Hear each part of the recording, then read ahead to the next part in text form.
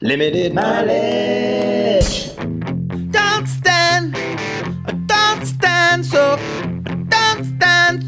close to me. All right, hello, all my fellow Quentin Quarantinos. What the hell is going on, ladies and gentlemen, friends and colleagues, listeners?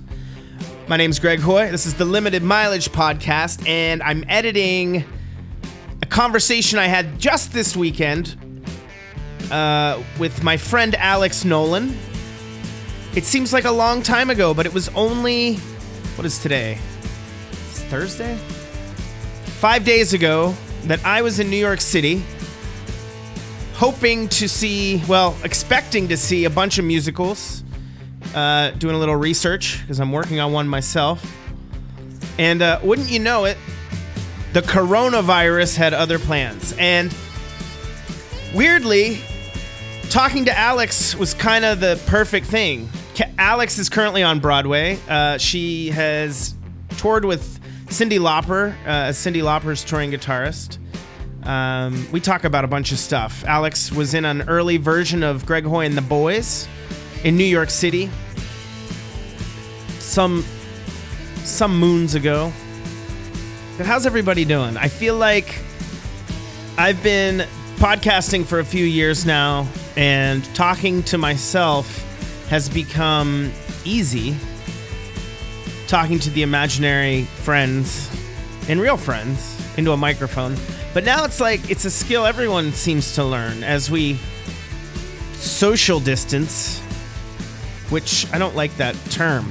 How about physical distance? I don't think we should socially distance. I think social distancing is going to hurt us more than any flu bug, especially right now in these troubled times. I encourage you, wherever you are and in whatever state of quarantine you and your local, national, and state government have determined to be safe, I encourage you to reach out to all your friends and stay connected. We've already had a few nights here in Northern California that we've been told to stay inside, not go out. We've done a few virtual happy hours with some trusted friends. I'm doing my best to check in on everybody, including my family, my almost 90-year-old father, who I was supposed to see this week, but due to these circumstances, flew back from New York City 7 days early. Because I'm not going to lie, I was a little afraid I was going to get stranded there. I was a little afraid they were going to close the airports. The speed at which things changed has been unpredictable and unexpected. So, talking to Alex Nolan, there's a few things you need to know about her. She's an exceptional musician. And when I talk about in the interview, I've only twice in my life played my own songs live and not played guitar at the same time. And the reason I was capable and able to do this was Alex Nolan. She stepped in, played guitar. I always had this fantasy of being like The Who or Guided by Voices or Van Halen.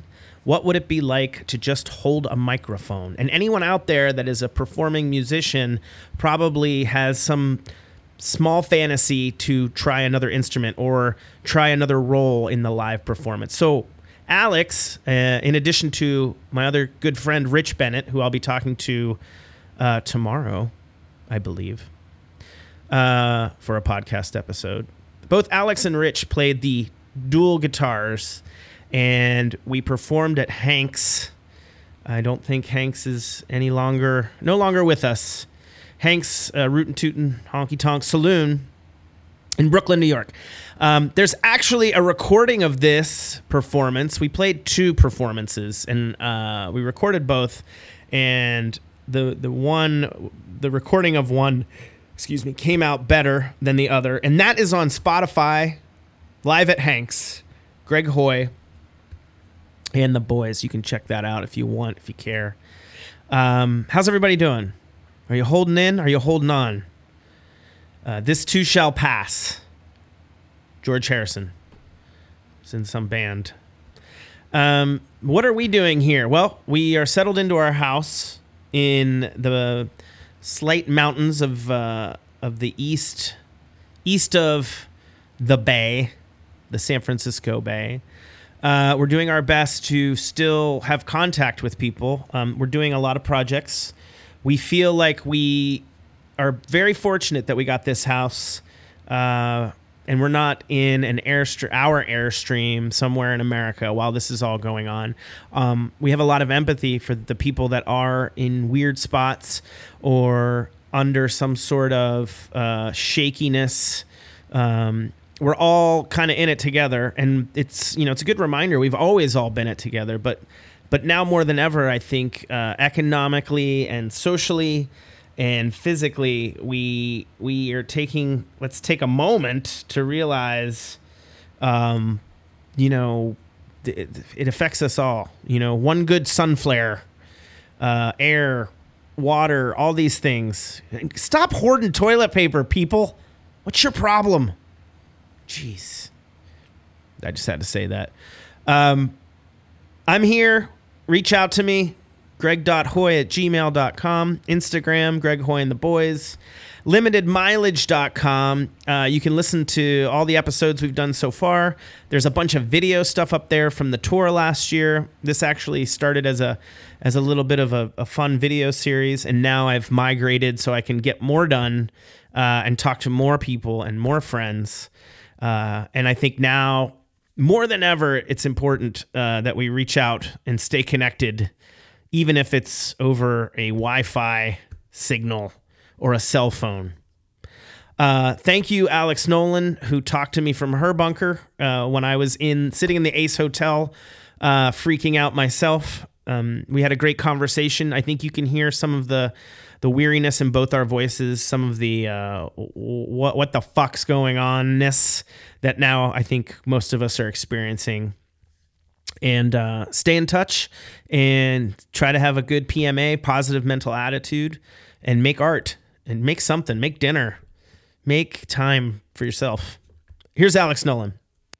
Welcome to the Limited Mileage Podcast. I'm here today with a dear friend from years ago, guitarist, musician, Alex Nolan. Hello, Alex. Hello, dear friend. and we're both quarantined right now. I guess in somewhat. Yeah. Some shape or form. You're in upstate New York right now.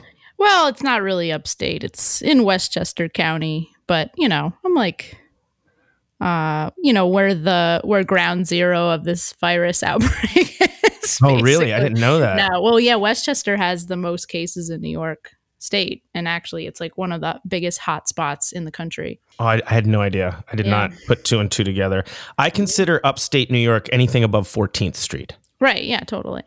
As many do, and I get it. We met in the 2000s, in the 00s, and we played together. You were in my band for a while. Yeah. I don't remember did we meet on Craigslist? No. We met through a mutual friend. We met, I think, through Rebecca Pronsky. That's right. Yeah. Mm-hmm. And Rich that was Bennett. Yep. And that was the second iteration of Greg Hoy and the Boys. And I always got that question, and that's when that question started, because I generally try to have at least one woman in my band. Yeah. And I would get a question from some idiot that would be like, "Hey, she's not a boy." Mm-hmm. That's what you think. No. You don't know. Right. You don't know. But we were on tour this past summer, and Vicky, who you introduced me to, who's playing bass now, thank you. I still owe you dinner for that. She, we did some benefit, and some dude kept bringing it up. He was such a moron. He was like the MC. And I was like, finally, I forget what I said to him, but I was just like, man, this is 2020. Like, stop, Right. Yeah. With the humor. Yeah. Anyway, that's a whole other angry podcast. As I told you before the mics are on, I came here to see musicals, damn it. Yeah. And you're currently the guitarist in one of I hear it's like one of the biggest ones on Broadway right now. It seems so. It's been very well received so far. Yeah. I read some of the press on it, and I was like, I got to go see this. And I had no real interest outside of knowing you. And right.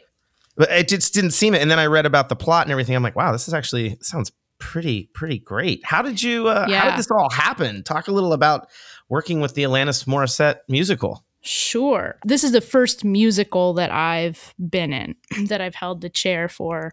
And over the years of like playing in New York City and just knowing musicians who were doing the Broadway gigs, it's just kind of like over that time,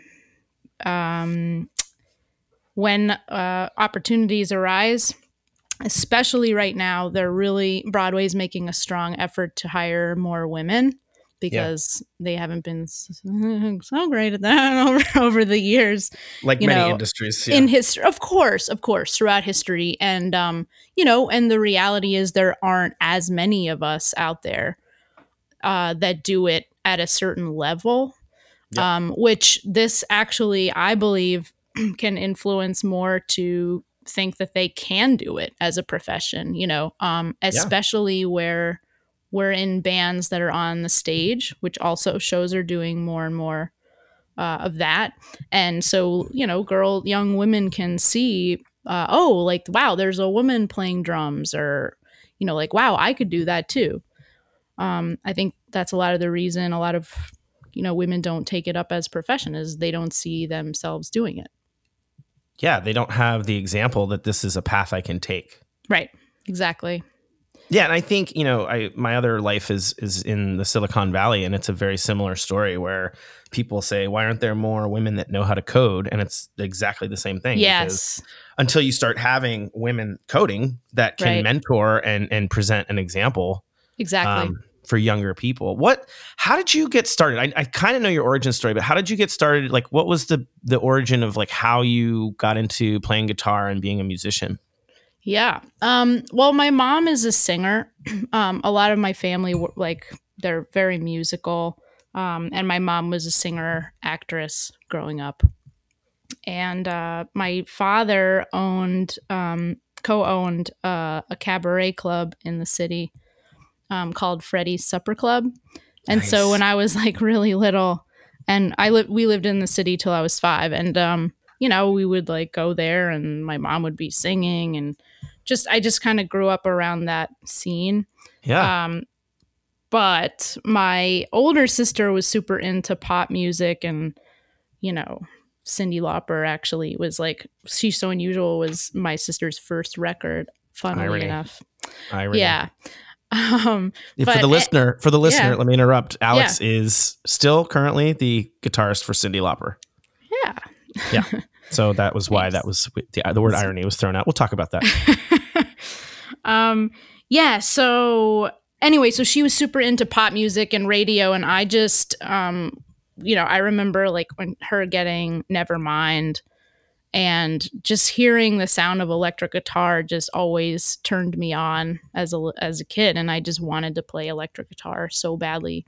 So I begged my parents, and it took a couple years for them to realize that I was really serious about it. But Santa Claus got me an electric guitar when I was 7. What kind was it? What was the model? Do you remember? I still have it, and I can see it from where I'm sitting right now. It's a Yamaha Pacifica. Yeah. Red.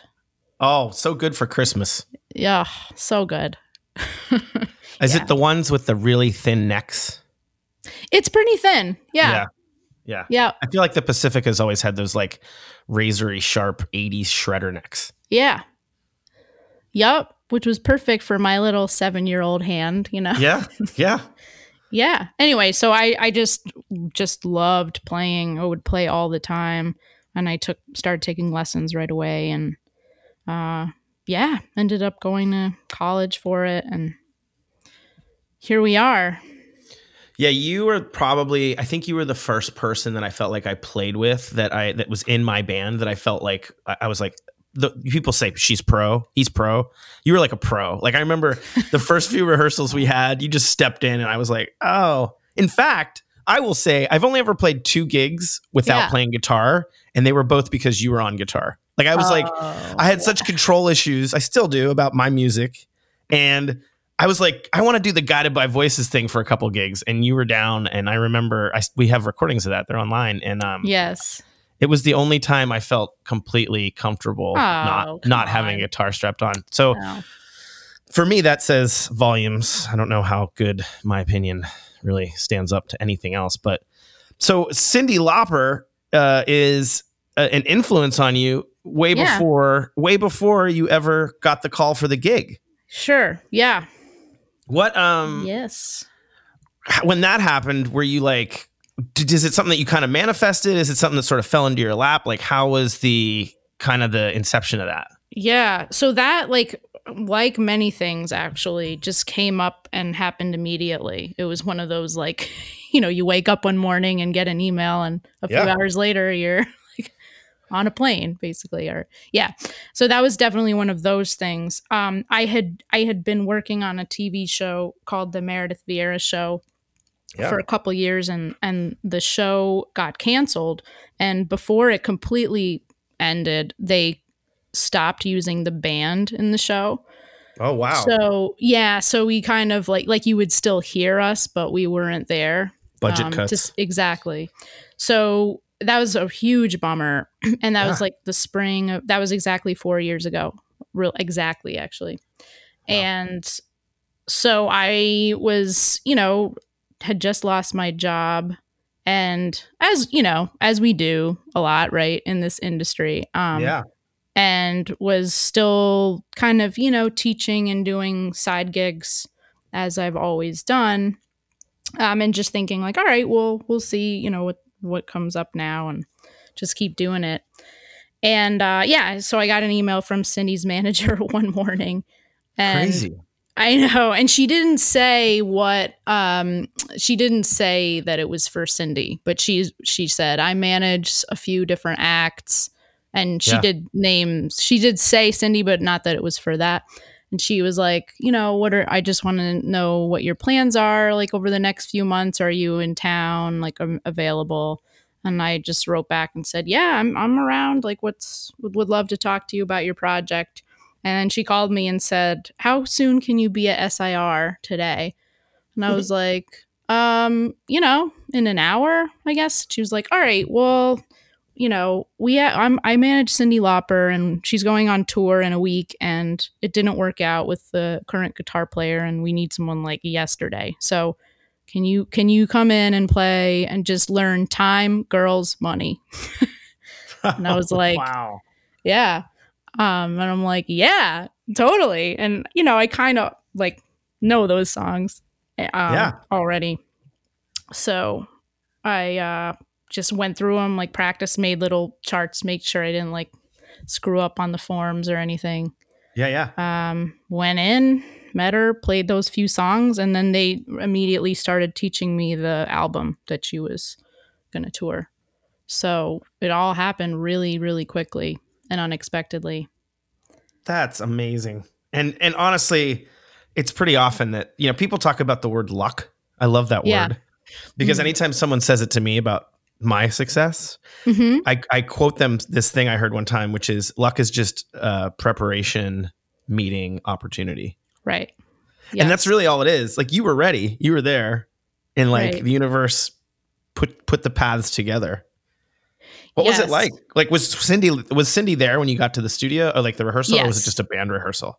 She was. It was both. Like they were rehearsing also, and she was there, and so I met her, and then she left the room while I worked with the musical director William Whitman, who has worked with Cyndi for years, and he actually engineered "She's So Unusual" among many other things for Cyndi, but he's a famous engineer and producer, and her bass player and musical director. So he immediately started working with me on like teaching me all the parts, and I was just like, trying to learn things quickly. And was it a tour where you were doing a full set, or was it one of those tours where she was like, doing like 5 or 6 songs? Yes. So this tour was for the album she did called Detour, which was a country record actually. So she did a lot of famous country songs.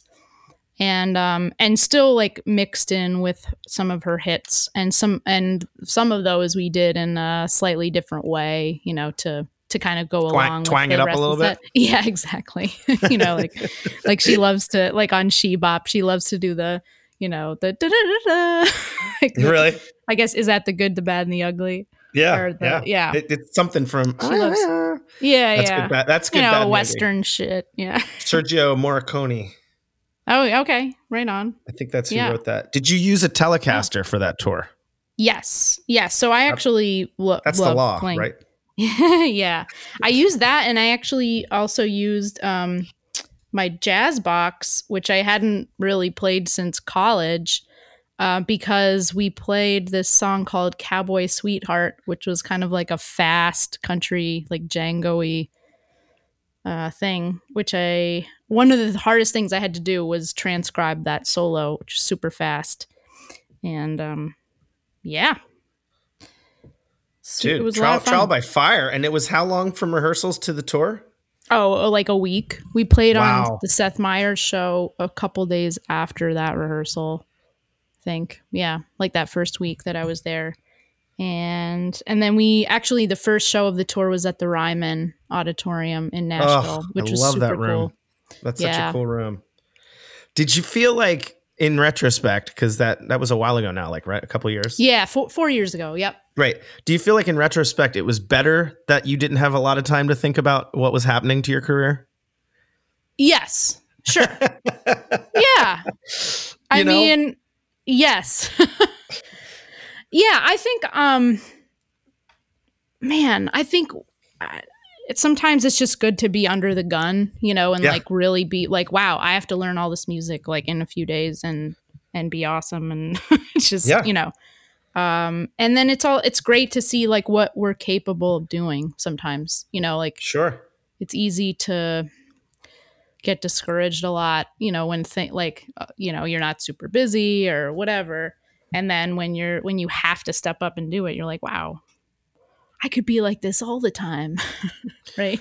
Yeah, which, I mean, that kind of leads me to another question. You went from doing this sort of same thing with her show, like let's a talk show every day. You show up at the same place, like a lot of people. You step in, you do your job, you go home, you know your schedule. Right. Which it sounds like that's what you're doing now with the Alanis Morissette musical. But I would think the Cyndi Lauper thing was like you're traveling, you're hoteling. Mm-hmm. Tell me about like the kind of the compare, the contrasts. Which do you need both? Do you prefer one or the other? Right. I mean, I can talk about this for a long time because I want to know your opinion. Sure. Wow.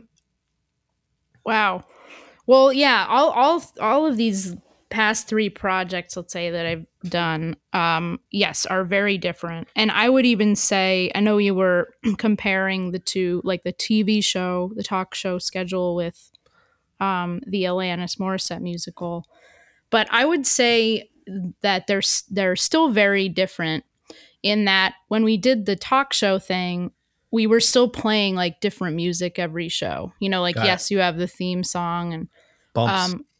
But the musical director there, Everett Bradley, who is one of my closest friends, and he plays percussion and sings with Bon Jovi now. Awesome. But at the time, he was touring with Bruce Springsteen. So he's like big time. Baller. Yeah. Yeah. And just like one of the greatest human beings in the world. Don't get me started on Everett. But anyway, so he would just, be writing every day for like little bumpers. And so it was always a lot of fun to just kind of play new music constantly. And like, even though we had like the routine of going in there for there, it was 7 a.m. call every day. And, so it was super early, 7 to like, we'd be done by about 3:30. But yeah, we were playing this, different music. The musical thing, Broadway. Now let's talk about Broadway. Right. That's like the total opposite. I was hesitant to do a Broadway show prior to this one because I felt like if I'm going to do the same thing every day, it has to be something like music that I love, Yeah. And I did when I was offered the position to play for this musical for Jagged Little Pill, being a huge fan of the album and Alanis Morissette, I was like, yeah, that I would do, you know. Yeah. But Yeah. it's a weird thing. Yes, like you go in there and you play the same thing, and you're Yeah. supposed to, you know, and there Right. really isn't like any.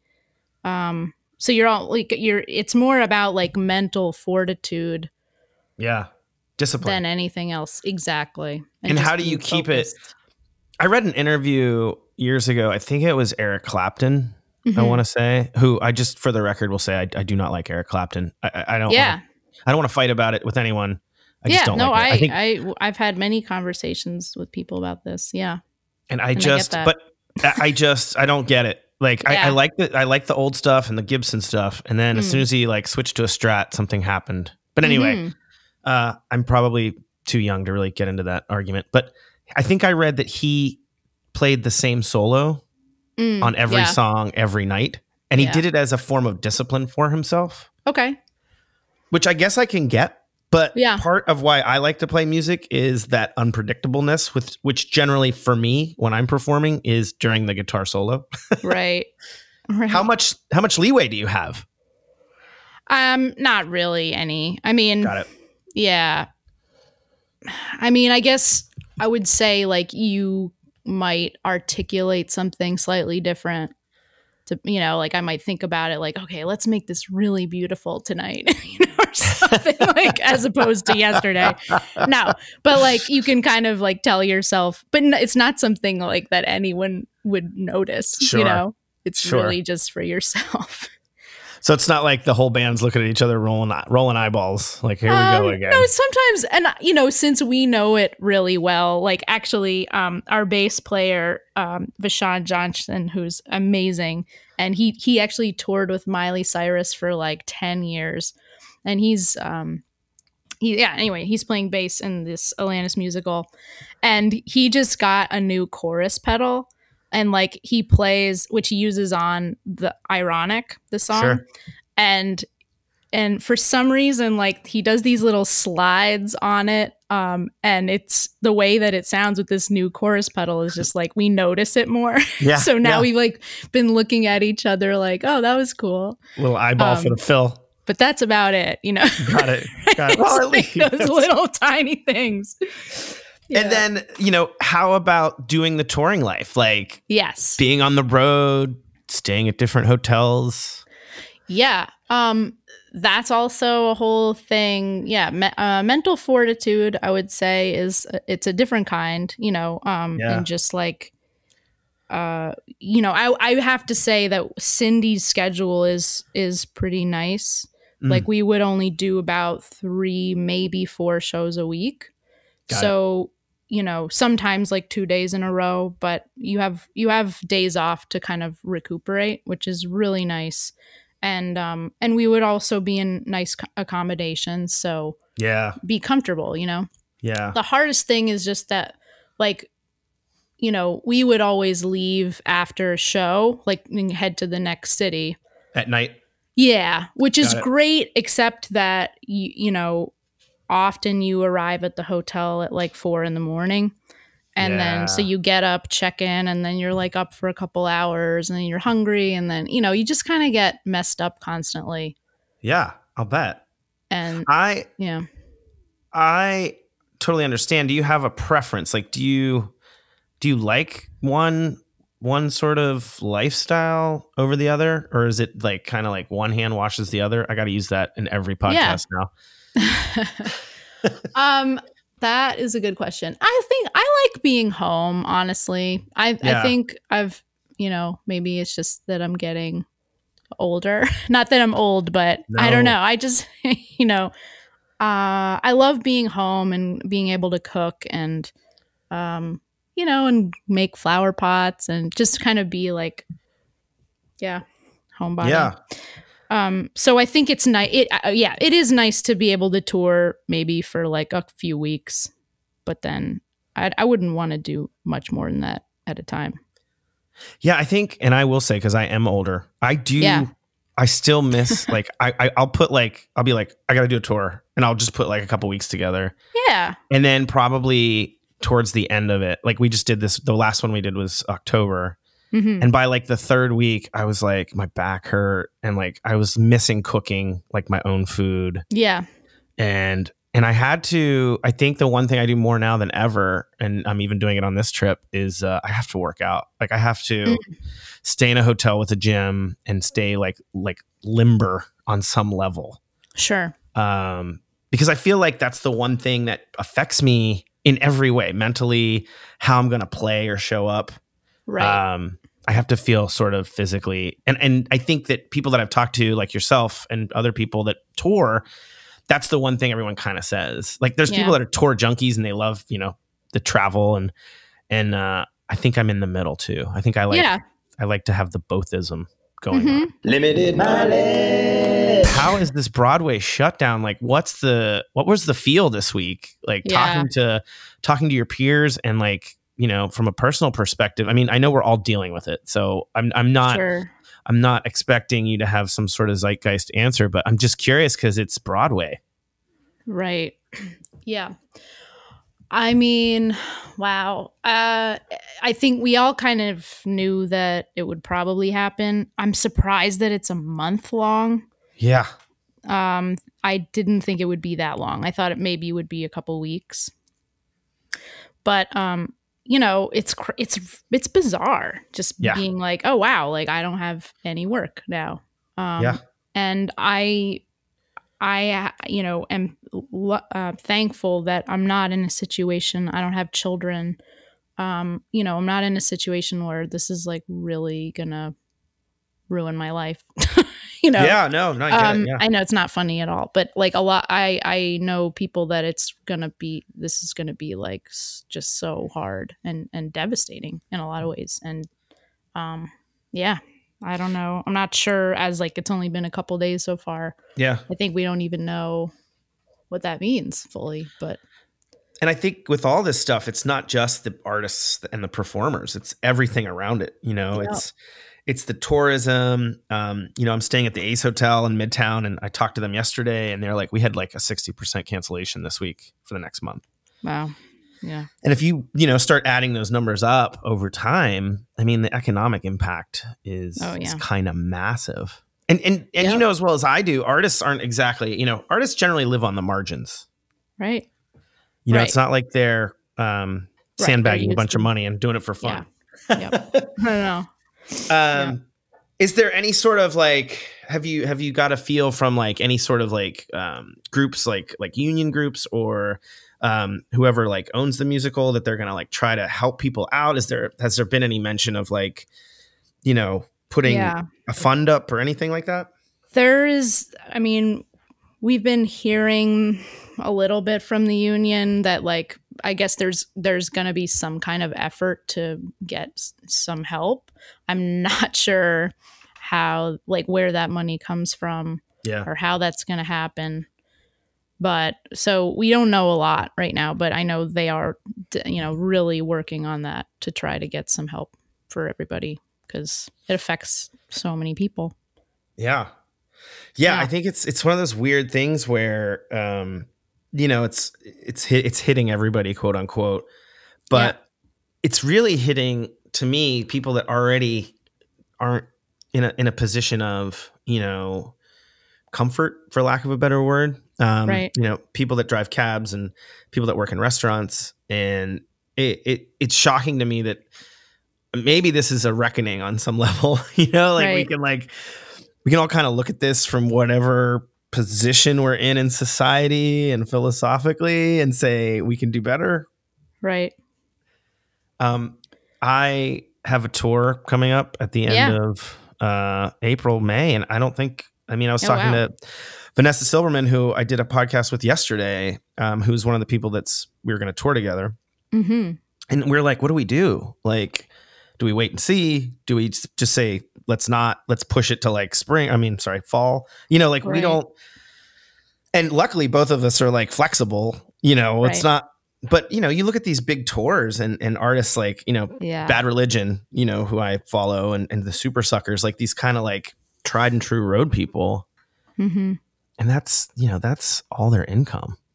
I know. Yeah.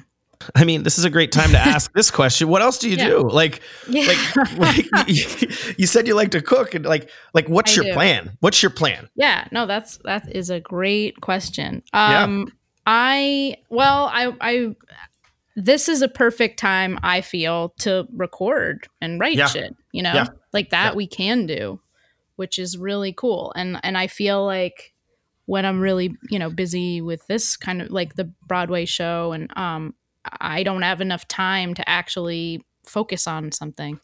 So, I produce my partner's project, and she's a really badass guitarist and singer.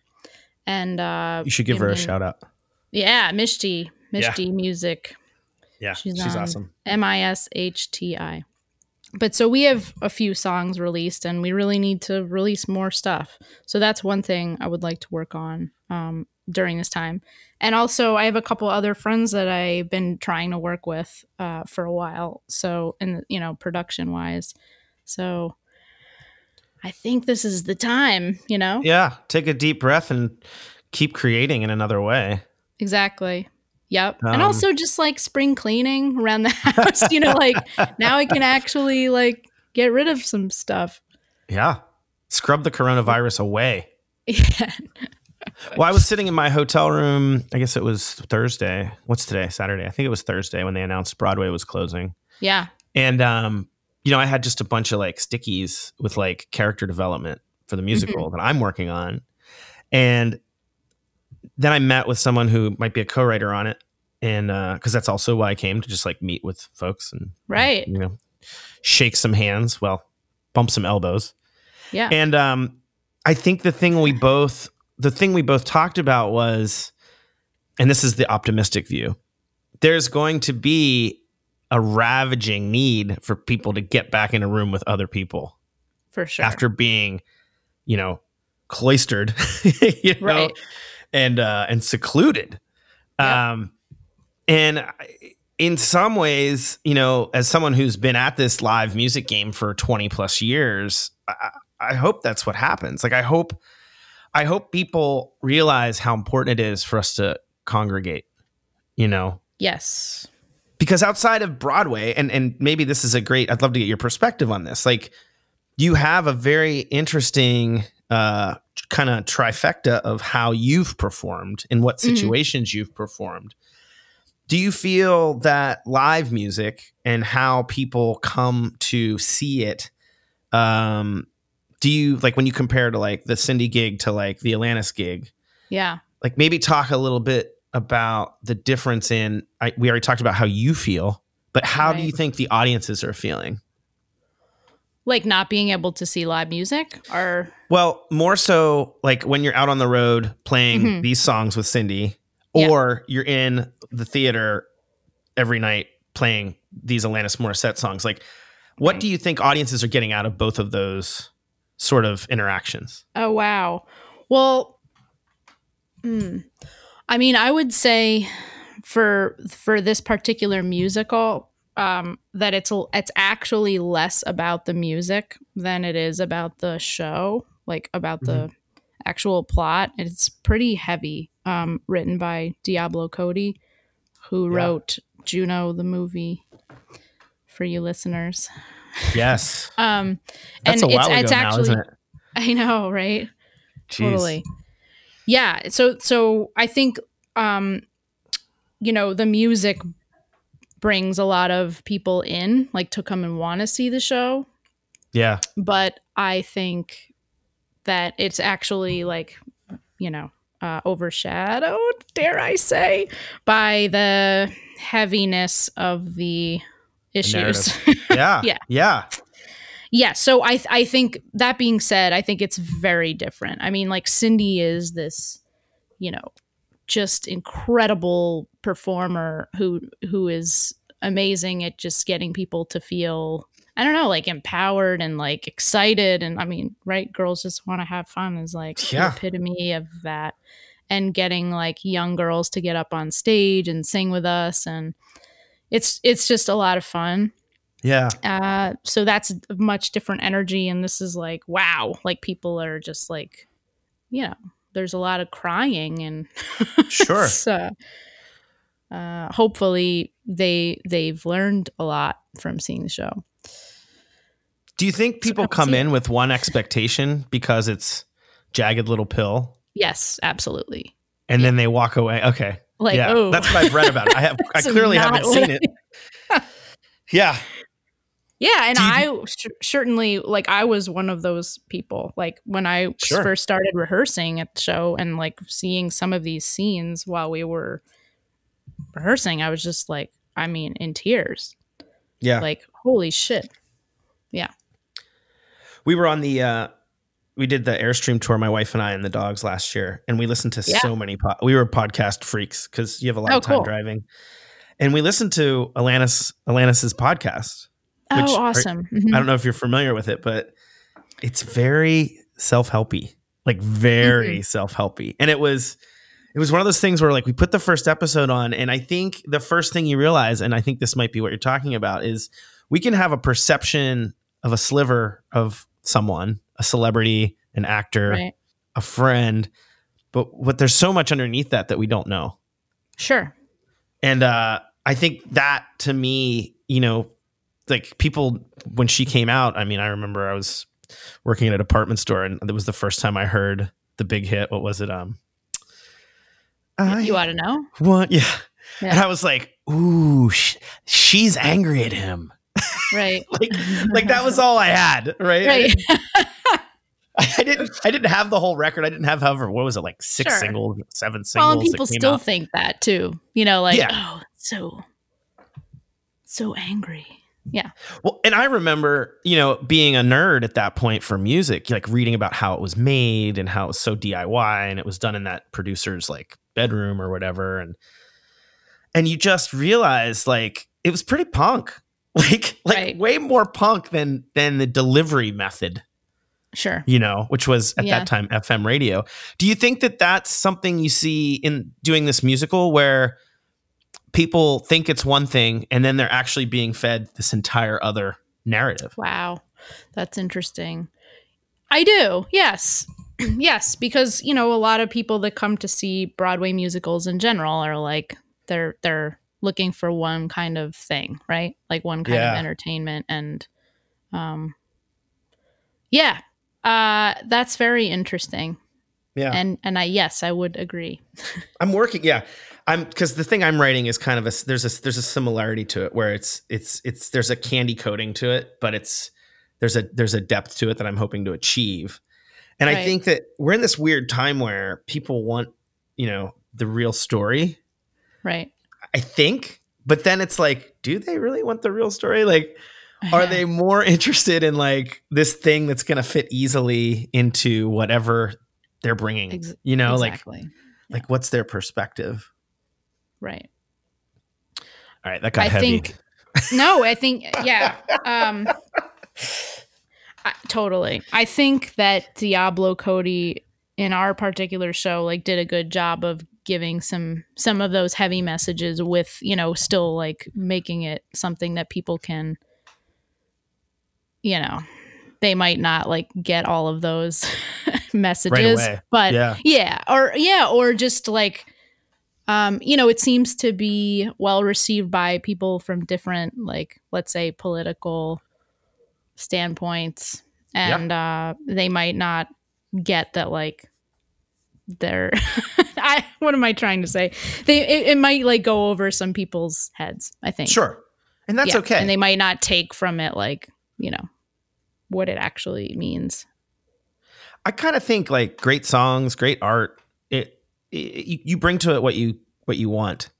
Yeah. And like, I'll tell you, like, I'll talk about one of my favorite movies, Blade Runner, like it came out in like 1982. And then I was in a college class where we had to watch it. And every time I watch that movie, I still watch it. I actually just watched it like 2 weeks ago because it was like served to me on one of the services. It's something different. Like I get something completely different out of it. And I think that I think even great art, sometimes the creators don't even have that, they're not 100% in control of that either. Okay. Yeah, that's true. Like, how often do you like read an interview with a songwriter and like the interviewer is like, well, yeah, so you wrote this song and like it's about this, right? And the singer, the savvy ones are always just like, well, you know, if that's what it means to you, you know. Yeah. But yeah, I don't know where I was going with that, except I don't know.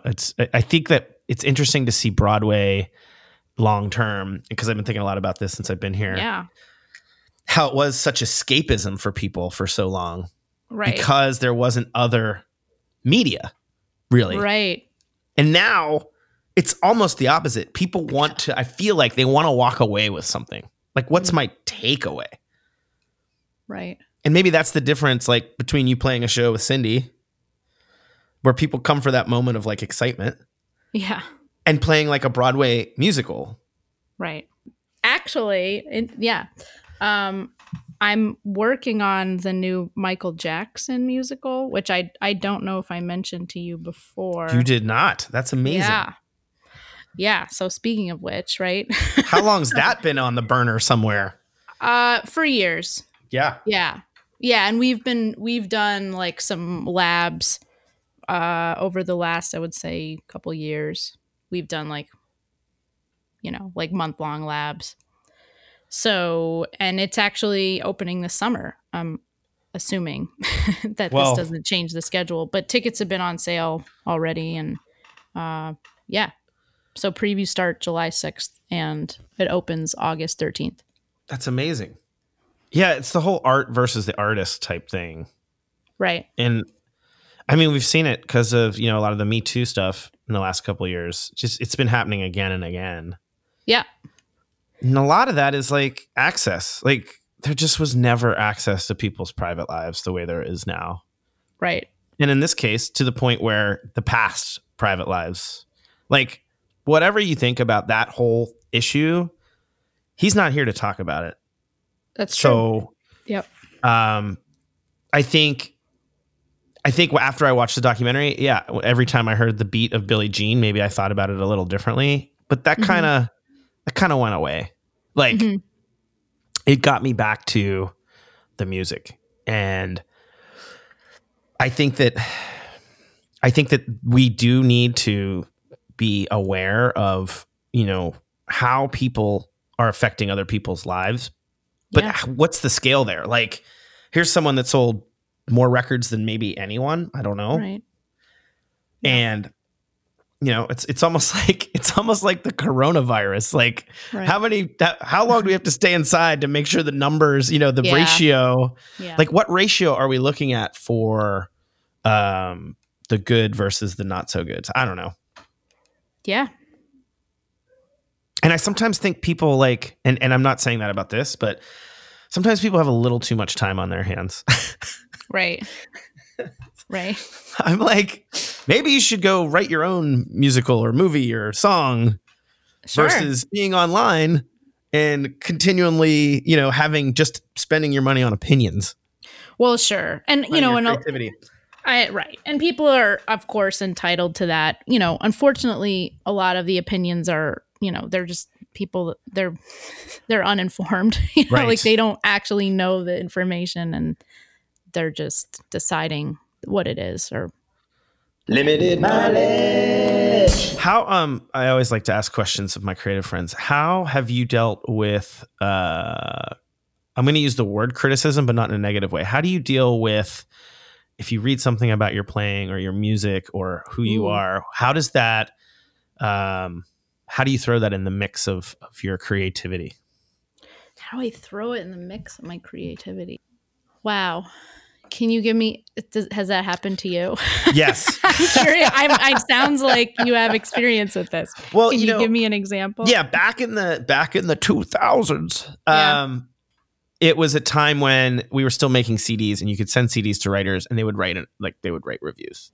Yeah. And I remember very early, like when I first made my first couple records, I would just like kind of like live and die by what these people were saying. I mean, times have changed dramatically. But I'm wondering if like for me, I think there were some moments where I might have paid attention too much. Right. I had one that said like it was a negative review. Uh-huh. And it compared the record to, it said we're just a bunch of people that think we can be the Foo Fighters. Oh, wow. And I first was like, fuck you, man. And then I was like, wait a minute, I'd take that. Right. So I was just curious, like, have you, has it happened where like, have you gotten feedback or like? Well, I mean, I'm a side musician. So like, luckily I'm kind of like out of that line of fire, Got it. Yeah. Where it's not that like you never have an opportunity to be critiqued, Right. but not as much, Yeah. I would definitely say. And I think, a lot of us as side musicians, like that's part of why we chose to be side musicians, maybe, like Yeah. Yeah. it's part of it. Like, I don't it. want to be like, I don't know. I don't know if I would want to be or could be like, take that, like being criticized all the time. Yeah. Like and your not personality, doesn't like necessarily put yourself up for that. Right. Exactly. Right. Like I feel like I want to do my best and like support the artist or like try to help accomplish whatever vision is here. And if that vision gets, shit on, then then like I don't feel as bad because Right. I was just doing my job. Right. Hey, man. I was just pitching the wind sail here. Did you see the documentary Hired Gun? No, I didn't. I've heard about this, but no. Well, now that you have plenty of time, I know tonight. It's pretty fascinating, and it talks to people that worked with like Kiss and Billy Joel's the big one, his drummer, and it talks about being the person that's behind the artist for a long time, and not sort of being on that receiving end of the good or the bad. Right. Yeah, I think you would really, I would love to talk to you about it after you see it because it's super fascinating. I think it'll make you not like certain artists after you watch it. Yeah. Well, I think we can definitely all relate to that, like seeing the real, what actually happens. Yeah. Have you ever gotten the, oh, wow, she can really play? You mean like about me or like because it's a woman with a guitar. Yes, of course. Yeah, or the even worse that like people don't expect you to play at all. Right. Like forget that you can really play, but that you're like, "Oh, like honey, are you carrying are you carrying your boyfriend's guitar?" Like I've gotten that so many times. Oh. In New York City. I mean, this is not like we're lucky, where people are, I feel like they see more diversity in this field, but still people are people and like, you expect to see a certain thing, It's shocking so, yes, to me that definitely got that. Yeah. Do you remember Jennifer Baton? I think that was her name, Jennifer Baton. She was Michael Jackson's guitarist. Yeah, Baton. yeah.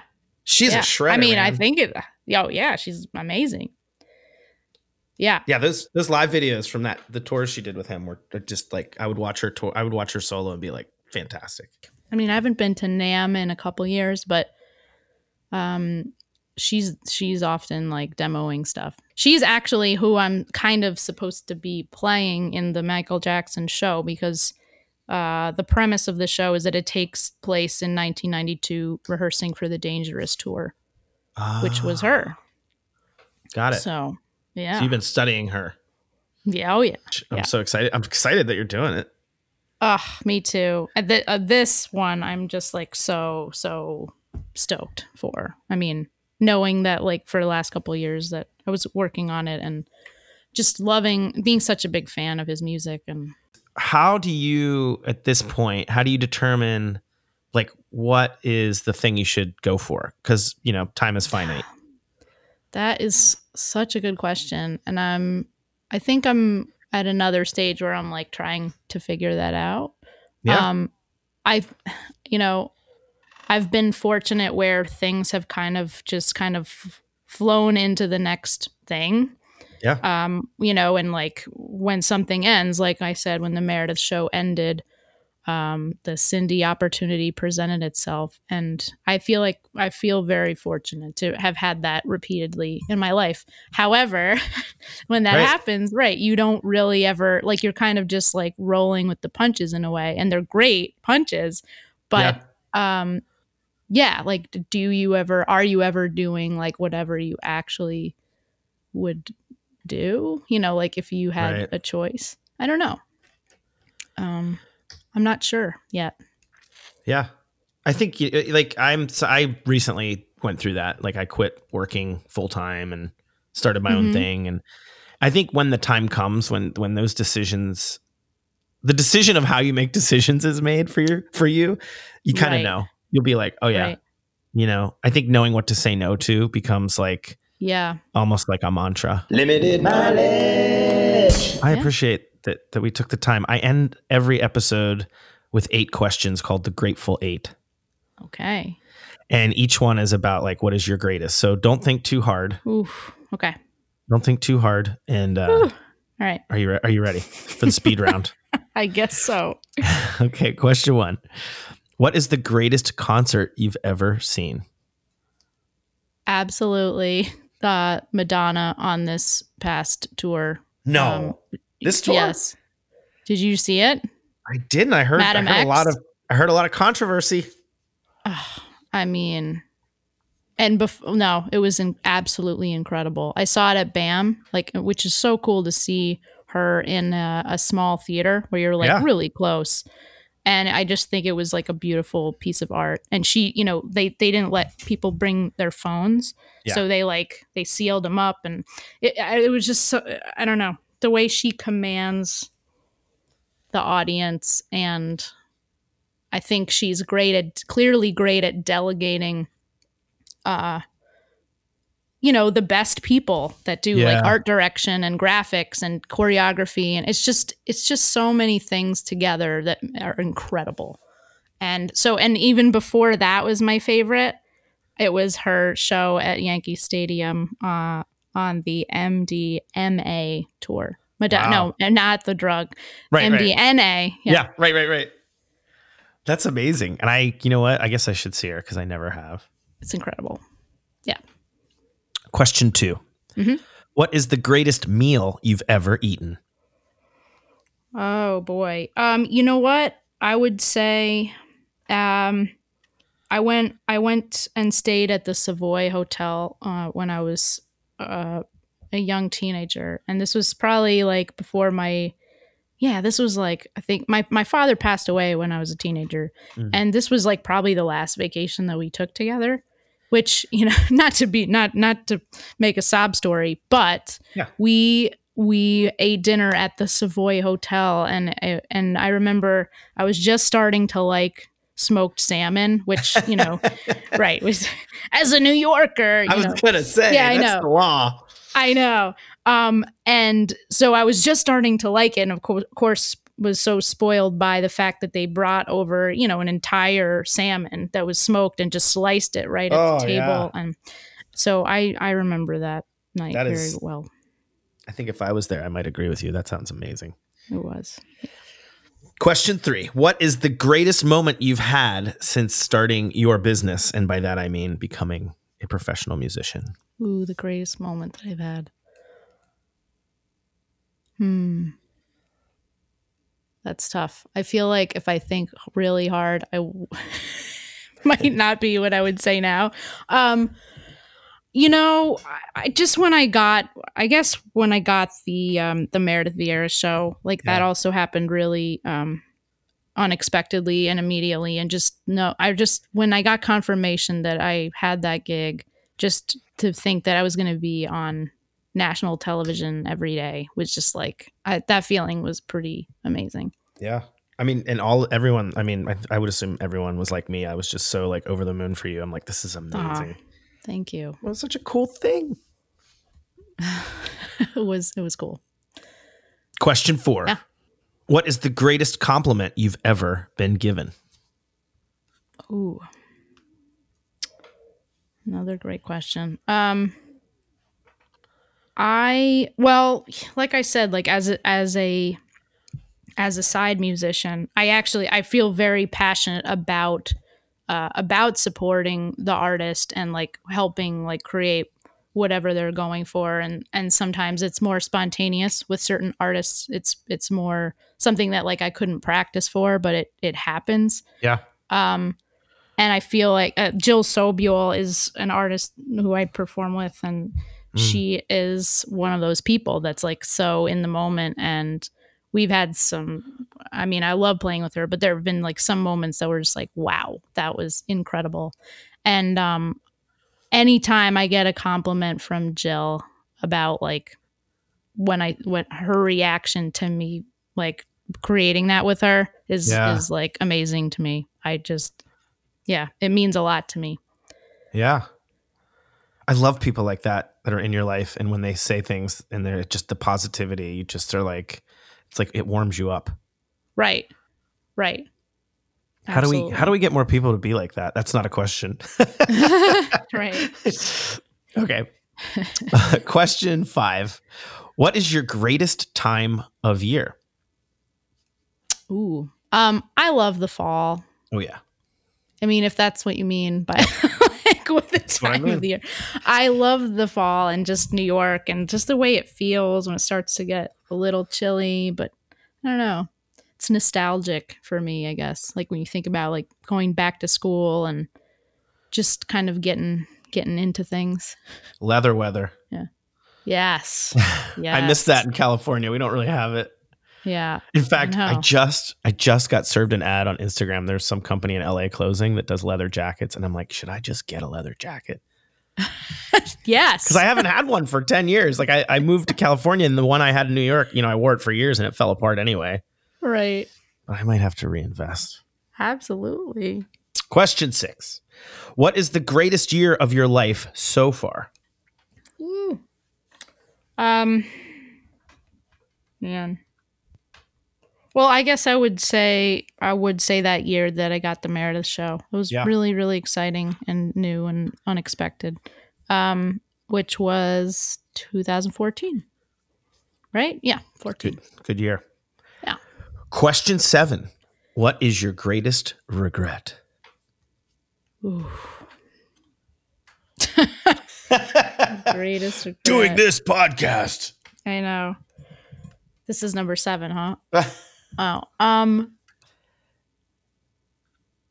don't know if it's my greatest regret, but I've always regretted like not practicing as much throughout. Yeah.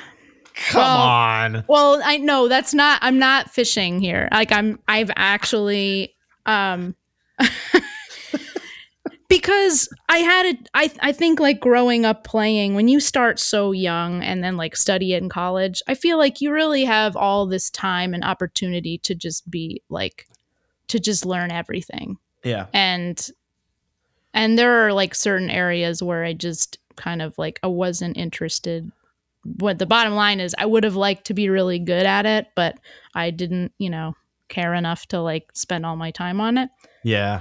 And I kind of regret not biting the bullet on some of those things. And like, cause I would have, there's some moments now where I feel like, not fully equipped to play, Oh, interesting. like I'm weak on this or like, yeah. Yeah. So I feel like, damn it, it's not too late though. So when I say that, I really should. Yeah. Now is the time. Now is the time. Dude, get out your how to play guitar. Exactly. Your cassette tapes. What was who's that guy? Is he still around? Dan something can teach you guitar. Oh yeah, sure. There you go. Give him a call. Give him a call. What is his name? Right? Dan Smith? I think it's Dan Smith. Yeah. Yeah. There you go. Hey Dan. Hey Dan. I bet he's doing virtual lessons now if he's still around. Yeah.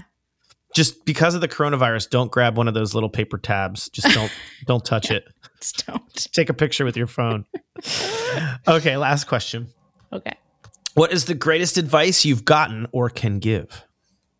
Oh yeah. A good friend of mine, this guitar player, Chris Bono, I met him when I started working at And well, I was a student at the National Guitar Workshop, which was like a summer program. And I think I was like 15, 16, and he was teaching there. And we kept in touch like all throughout the years, and we still like gig once in a while together. But when I finished college and I was just trying to, like, I had gone on the road with this band, Mustang Sally, for a year. And when I left that band and came back to New York, I know this is like a long way of me saying this, but I was not sure, like what I was going to do and if I could like actually make it as a guitar player, like if I should try. And he gave me such great advice about like how to go about doing that and that I could do that. And he was like, look, he's like, get like, if you have like, I had a waitressing job up in Poughkeepsie, New York. And he was like, just a few nights a week, just go look at the Village Voice, go see bands, go see like Songwriter Showcase, just go see people play and meet people. And that is when I met you, Greg Hoy. Yes, that's right. And you're like playing with your band was actually like one of the first gigs I had in New York City. Oh, and but that was Chris's advice. Yeah. And it absolutely is the best advice someone ever gave to me, was that just go see people play, just go meet people. And like you play with somebody, like one person calls, like Greg Hoy calls you for a gig, and then you play with them, and then you meet so-and-so. And it's just like, Well, I'm honored to be a part of that, first of all. And second of all, I think a lot of people get too afraid to do that nowadays because there's so much, like people just want to sit around. Because of the coronavirus. Yes. Like these days. Honestly, it's like, that's to me the thing I'm worried about more than anything is that lack of, bumping into people is how your life should be. Like that's how you should, you roll with who you meet and, it's everything. Yeah. I mean, I think it's a way, I think it's a way that certain people like us prescribe to. But I think people would be way more satisfied in their twilight years if they looked back and they see all the amazing opportunities they kind of had just by interacting, in that way. Oh, yeah. And and to add to that, I would say that a lot of, let's say, young, like musicians that I see, like that are coming up right now, like in their early 20s, and like I think people rely on social media a lot now. Yeah. Like how many followers you have and everything. And obviously it's a great tool and important, but it's still like I still don't see people getting a lot of gigs that way. Like it's certainly not in New York, and I could be wrong, but like that's not like when people call me, it has nothing to do with that. Right. Because it's the in-person thing. That's what it's all about. It's how we communicate, how we interact. Yeah. Relationships. Yeah. Well, Alex, thank you so much for, we made lemonade out of lemons. Thanks, Greg. Thanks for having me. Yeah. And clearly this trip I'll be coming back to do it. Excellent. Yeah. And when you want to come see the show, let me know. Yes. Yeah. I will. All right. Well, take care. All right. Thanks. Bye. Bye. Hard to believe that was only last weekend. Like us, won't you? On iTunes, check us out on Spotify, and always at www.limitedmileage.com. Stay safe. Limited mileage.